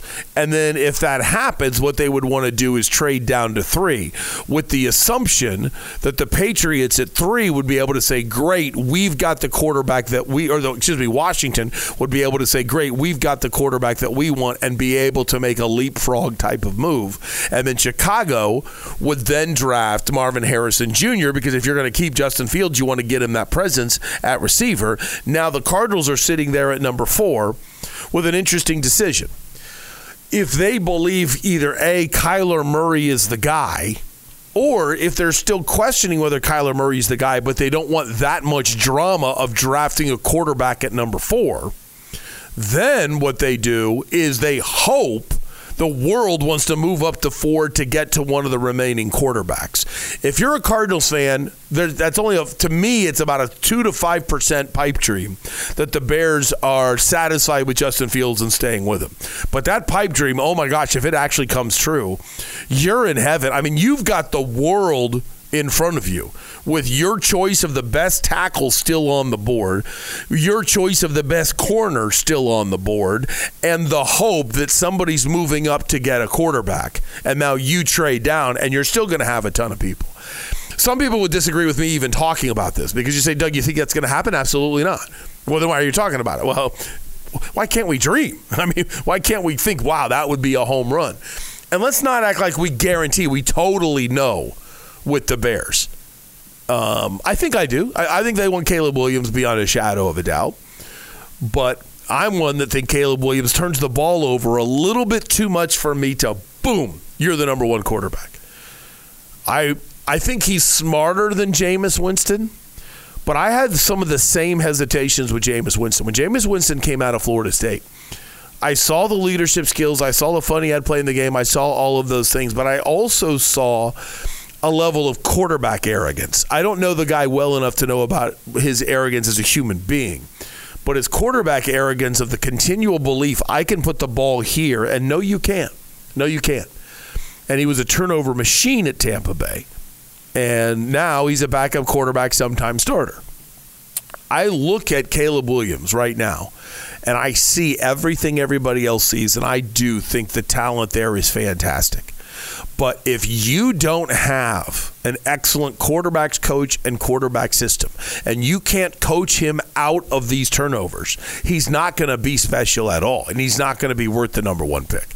And then I look at Chicago. Now, no team in the world is ever going to say, we think Caleb Williams is the best player in the draft, but we understand we're not good enough to coach him. We screw up quarterbacks, so we're going to pass on him because our history is he won't be as good for us. Pretty dumb thing to say, right? And full disclosure, because I always want to admit when I'm wrong too, just like when I tell you when I'm right about the draft. Stand on the table, loved, he's going to the Hall of Fame, he's going to be amazing, Joe Burrow, quarterback out of LSU. I was worried sick about the Bengals drafting him because I thought the Bengals would ruin him because I think they have a terrible football organization from Mike Brown, the general manager, president, owner, on down to everybody else. I think he's a disaster. And I thought they'd be really bad at putting the talent around Joe Burrow. I'm only half right. They've done a fantastic job receiver-wise. I think they've done a horrible job offensive line-wise, and they're going to get that kid killed. And I'm worried about the future of Joe Burrow there. But there's no doubt, as just quarterback, when healthy, he's fantastic. So the Bengals, in a sense, haven't ruined him yet, but there's still time. There's still time for him to take a few more hits because he's rarely been able to finish a full season. And if he does, I think the Bengals are always Super Bowl contenders when he's healthy. I just don't know how often he'll be healthy because they've done such a bad job with that offensive line. So since I don't think the Cardinals are anywhere near a playoff spot, I am drafting players that I project that you need to have to be a playoff team. And where are they strong? Like when I say best player available, where do you think the team is strong? I think they're strong at right tackle. I do. I think they're good right there. I think they're strong at safety. And from a draft standpoint, I think they're strong at tight end. And when I say draft standpoint, what I mean is you can always improve your move tight end, your blocking tight ends, things like that. And I'm not doing that in the draft unless it's the 6th or 7th round. So when I take those positions off the board, you look at every other position on this team, I think they're weak. I don't see the talent that everybody else does. So I'm saying center. I'm saying guards. I'm saying 3 technique. I'm saying edge rushers. I'm not even all that thrilled at middle linebacker. I'm saying corners desperately. I'm still one that believes they need a quarterback, but I wouldn't necessarily do it in this draft. But I do like Bo Nix. I don't think they have the courage to take him at number 32, but I do like Bo Nix. I think he'll develop into a good NFL quarterback. So, but I'm kind of like, if with the salary cap hit, you just have Kyler finish out this year. If he doesn't do anything, you get rid of him. But I don't know enough. I'm not skilled enough to tell you the quarterbacks in the 2025 NFL draft to say that there's a guy right there that's who you're going after if Kyler doesn't do it. I'm standing on the table saying I think Bo Nix is going to be good, and I think there's going to be value for him to draft him late. He's an older quarterback, that's true, but in today's modern era of how long athletes play, who cares, how old he is. Now, if you believe it with Bobby Mack, if you agree the Cardinals are pretty close to making the playoffs, it's a bad pick, I would say, to draft Bo Nix. Because if you're close, then get players immediately, because Bo Nix is not going to help you in 2024. So immediately go get guys that will help you right now. And I hope you give me room come draft time, because I'm going to want the caveat of who's on the board when you actually pick. One thing I really disagree with, unless you are getting somebody's whole farm, I don't like making trades early in a week, in a month, things like that. Unless I feel like this is a deal I'll never get again for this draft pick or this player, I'm not making trades early. I want to make trades when I'm on the clock. I want to see who's on that board right now compared to the guys that I love. And if there's somebody on my board that I want more than, then okay, now the price tag for you to take my draft pick is astronomical because I love the guy I'm about to pick. If I like the guy I'm about to pick, my price drops. If I think there's still about 7 guys in this pool of players that I think really can play and can really help, well, then I'll just trade down 5, 6, 7 spots with the thought process of one of these guys is still going to be there. I'll be happy. Everybody else, fine, get your guy, but now I get more draft capital for later, and I can move around my board an awful lot more. And I really like the way Monty Ossenfort ran his draft last year in 2023, so I'm excited to see what he's going to do in 2024. All right, let's look at the games themselves. I did this for you last week. Hopefully it helped you enjoy the games a little bit more. And that is a compare and contrast of some of my favorite stats to kind of see where's there an edge. And it's interesting. There's not a lot of edges except for one stat. All right. Here are my 4 stats that I love. Defensive quarterback rating. How good do you make the other guy's quarterback look when your defense is on the field?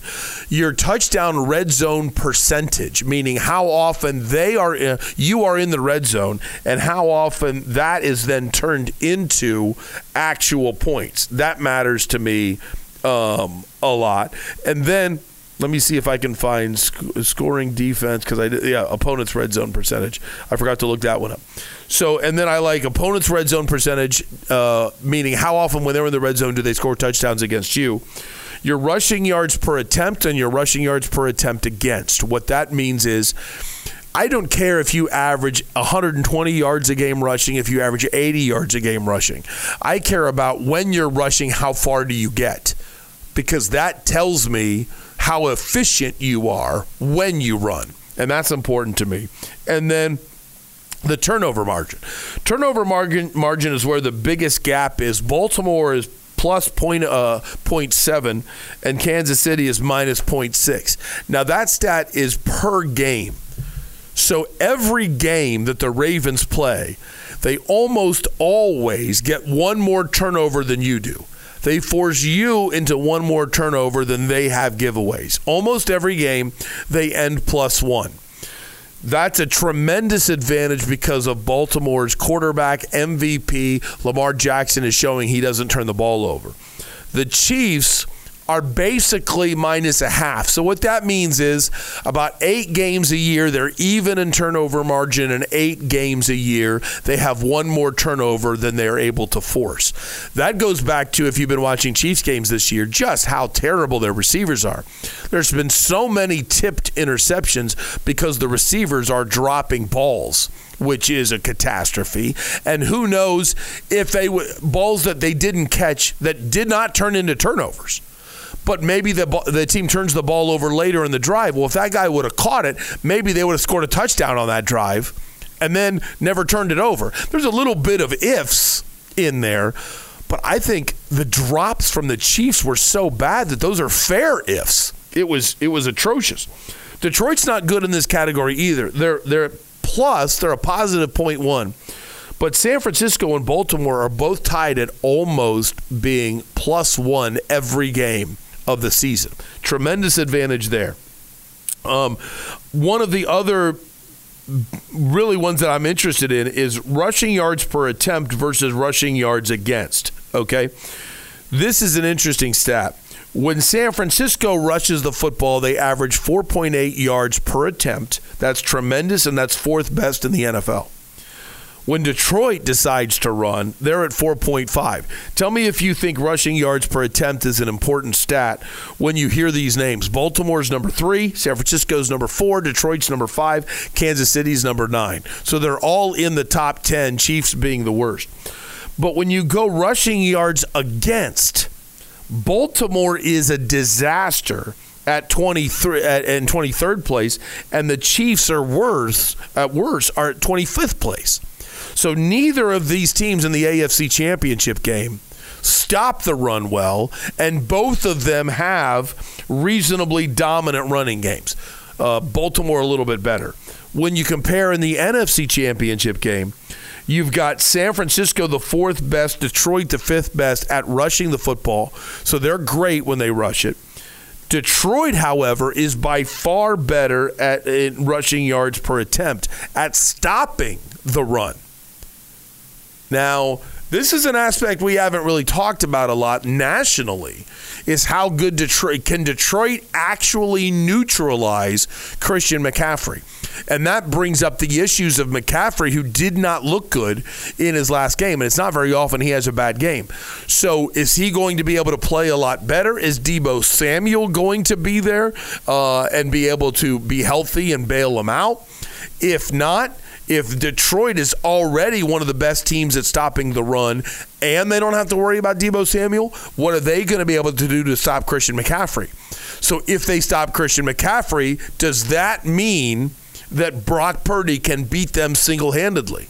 When you hear those comments that I'm giving you, I'm kind of going with versus Vegas. I kind of like the road dogs a little bit. I'll get into that here in a little bit.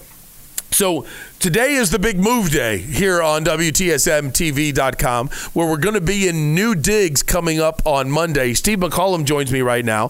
He is the host of The Main Event with Dale Hellestray. Steve, what do you have plans today? Are you doing heavy lifting? Are you a big moving guy? You love moving? I got senioritis, man. I just don't even care. I'm just like, whatever. I'm done with this. Done with this place. I'm out of here. What is the official age where pizza and beer pays for moves? When you call up buddies, help me move. Low 20s. Yeah. When nobody has money. Well, that's interesting. I would go as high as like 27 or 28. I'd go up that. For slackers like you, maybe. Yeah, but for guys like me, I'm out in the corporate world making money at 22. Yeah, that wasn't happening. I was making $425 an hour, and then I got a big upgrade to $18,000 a year when I went to Alabama. Follow your radio dream, right, Doug? Yes, that's exactly what it was. And so there's no way I can afford a professional move. In that case, it's there, you know. But like I can buy my own $20 pizza. I don't need you to do it to help me move. Yeah. Exactly. So I don't know if we're getting pizza and beer today for the. Are you actually helping move? I was asked to move your own personal stuff. So you got a lot to pack up in there. Yeah, so I have the 360 to bring, and I have quite a few bobbleheads. I'm getting shoved out of here so quickly that because Izzy's going to do his show from in here because of his guest today. Oh, okay.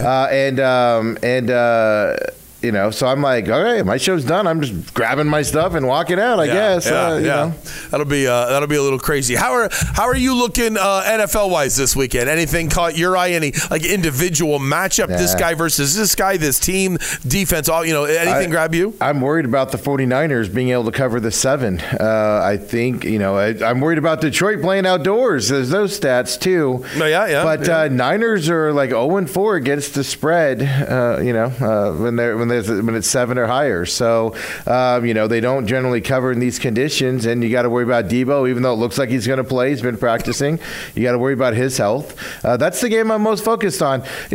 Chiefs scare you, no doubt about it. Baltimore should win that game. Chiefs scare you. I don't know who's going to win that game. It could be either one, and either one's going to win, and you're going to go, all right. Yeah, exactly. I was a little shocked that the spread on that one is right now stands at 4, I think. Yeah, it still stands at 4. So it went from 3.5 to 4 since yesterday. Okay. Yeah, that's to me, those two numbers, I don't really care about 3.5 to 4. It's the magic number of 3. You get me over 3, I'm kind of happy with that. Whoever wins that game is going to win that game by 7, right? It's going to be a late touchdown. I don't see that coming down to a field goal. I think it's going to come down to a touchdown. Oh, right? Don't tell me that. Right? That's why I like it that it's at a 4, because when you say touchdown, it could be Chiefs by 3. That's what I mean. Baltimore scores a touchdown, and at least I get a split if I'm taking Chiefs. Yeah, I would be happier with. Would you be happier with 3.5 or 4? I'd be happier with 3.5 because that gives you 4. You can at least, I guess, you can. The catch is because I'm taking the underdog. That's why. You're taking the Chiefs, huh? So you give me as many points as you want. And why do you think the Chiefs are going to win this game? I don't really think they'll win. I think they're too good to lose by a lot. So if I'm getting 4 points, I like that. I don't have any idea who's going to win. Baltimore is not the Bills, this year. Yes. Travis, I'm still on the Travis is going to retire. Travis Kelce is going to retire after this year. So therefore, do you think he plays well or doesn't play well because his head's in a lot of different places? I think he's going to try to play well, but sometimes you put a lot of pressure on you, and then he just saw his brothers supposed final game. Yeah. Well, that went horribly wrong. You're going to put extra pressure on yourself to do more, which sometimes doesn't always work out, So, but other than that, I mean, Pachenko's hurt. Even if he plays, he's not going to have the game he had last week. And that's what kind of opened it up for the Chiefs. And I think that's going to be a downfall because if you pass against this Baltimore defense and you're a pass-only team, you're in a lot of trouble. Yeah. You're exactly right about that. Yeah. 7-game winning streak. Is it going to still be alive 2 games this weekend when we're on the air Monday for the Suns? Who do they got this weekend? They take on. It's a good question. They take on the Pacers. I completely just went blank when you asked that question. I was like, Suns what? They take on the Pacers tonight, and that's going to be interesting because I kind of have a feeling. Eastern Conference, some people say it doesn't matter, but for Tyrese Halliburton to get voted a starter, and Devin Booker has never been voted a starter. Devin Booker is the type of guy that holds grudges, so I can see Devin Booker going off tonight. Suns struggled without Halliburton playing a week ago. Yes, against Indiana. It's going to be interesting. They're not due for a letdown because they're on a 7-game winning streak. They're going to lose a couple games on this road trip, folks. Right? Oh, I agree. Totally. On the 7-game road trip is a long time, so it's tonight the night. Who do they got? I think they play Sunday again. Who do they got? You're Sunday? right. They have. It's one of those 3 games in 4 nights. Pacers tonight, off Saturday, and then that back-to-back in Florida at Orlando Sunday, at Miami on Monday. If you're going to lose a game, it's going to be tonight. Yeah. And then they go Brooklyn, then they go Atlanta, and then they go Washington, and then they come back home for Milwaukee. I mean, you don't get like a little break or anything like that. No, just because Orlando, although they're a young team, you should win that game. And then Miami is always a get-up game, right? For anybody that plays Miami. So I think the Pacers are the team that you could struggle against, especially because Halliburton's definitely playing, right? Yes, he's definitely in. So I hate to say definitely, but yes.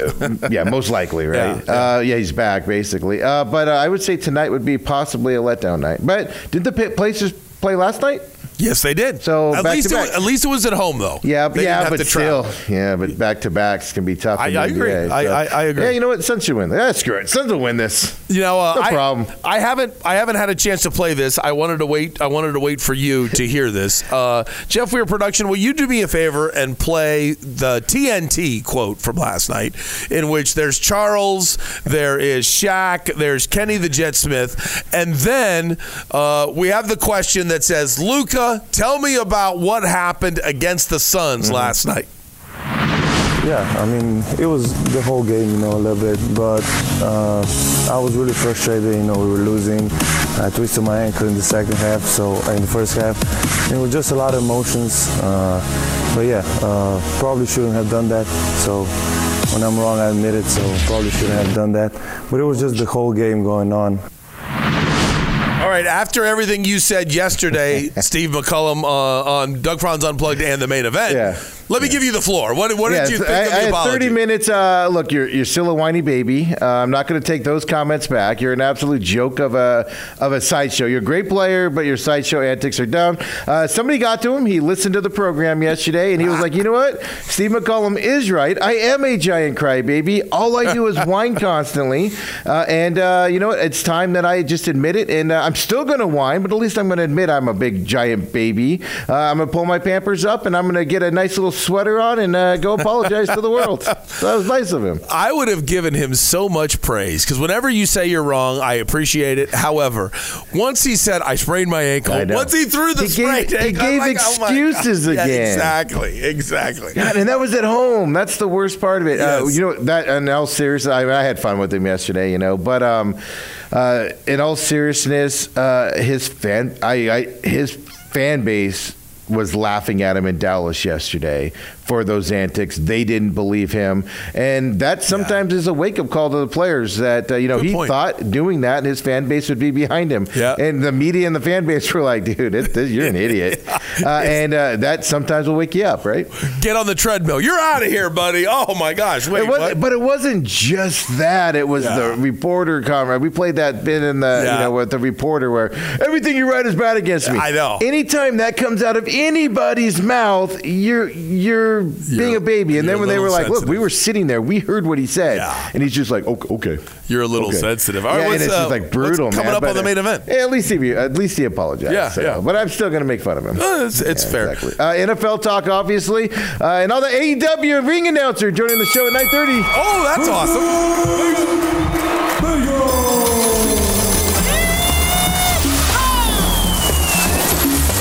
Full disclosure. We have 6 hours of local sports programming every weekday morning here on WTSMTV.com.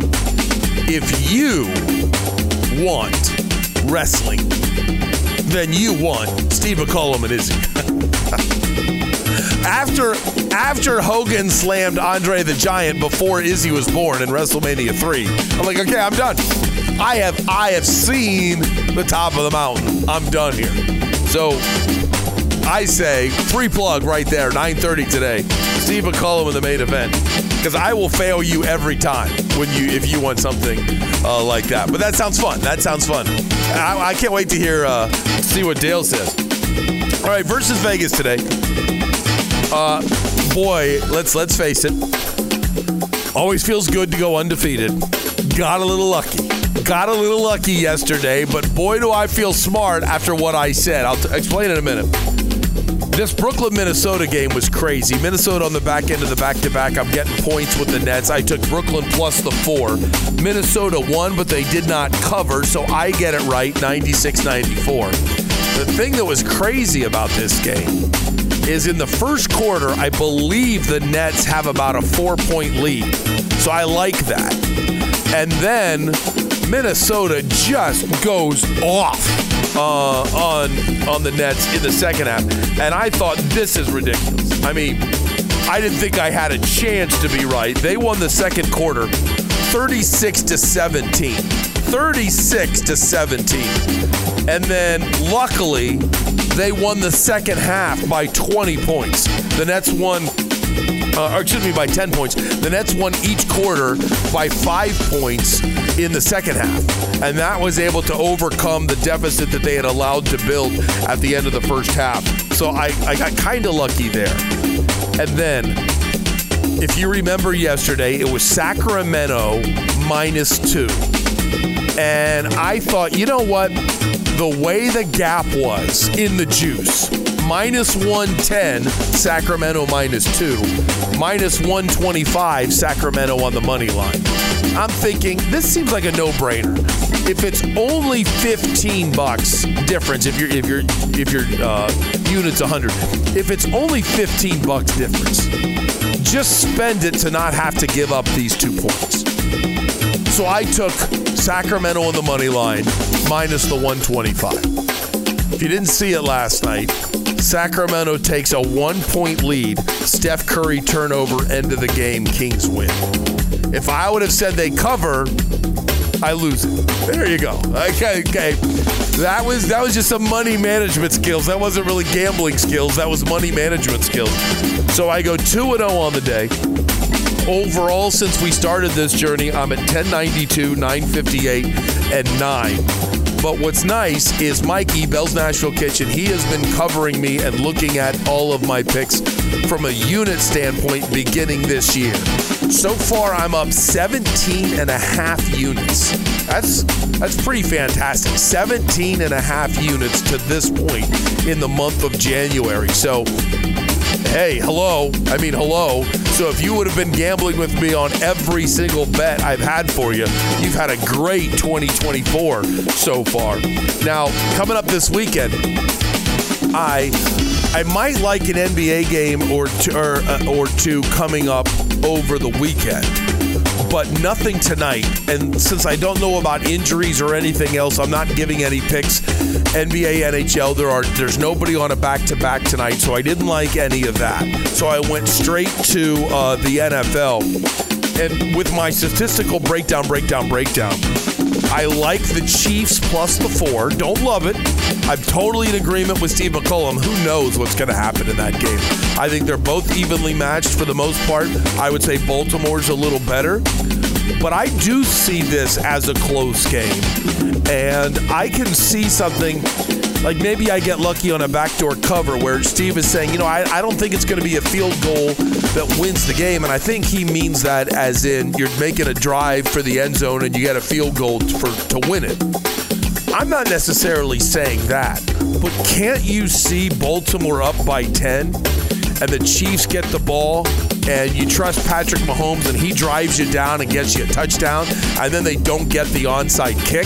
So it's really a 10-point game but the final score is 3 points? Or it's a case where it ends up being a 4-point game, somebody's up by 3, and then Baltimore scores a touchdown, let's say, against the Chiefs, and then it's now a 4-point difference, and I got the Chiefs +4, I get the draw.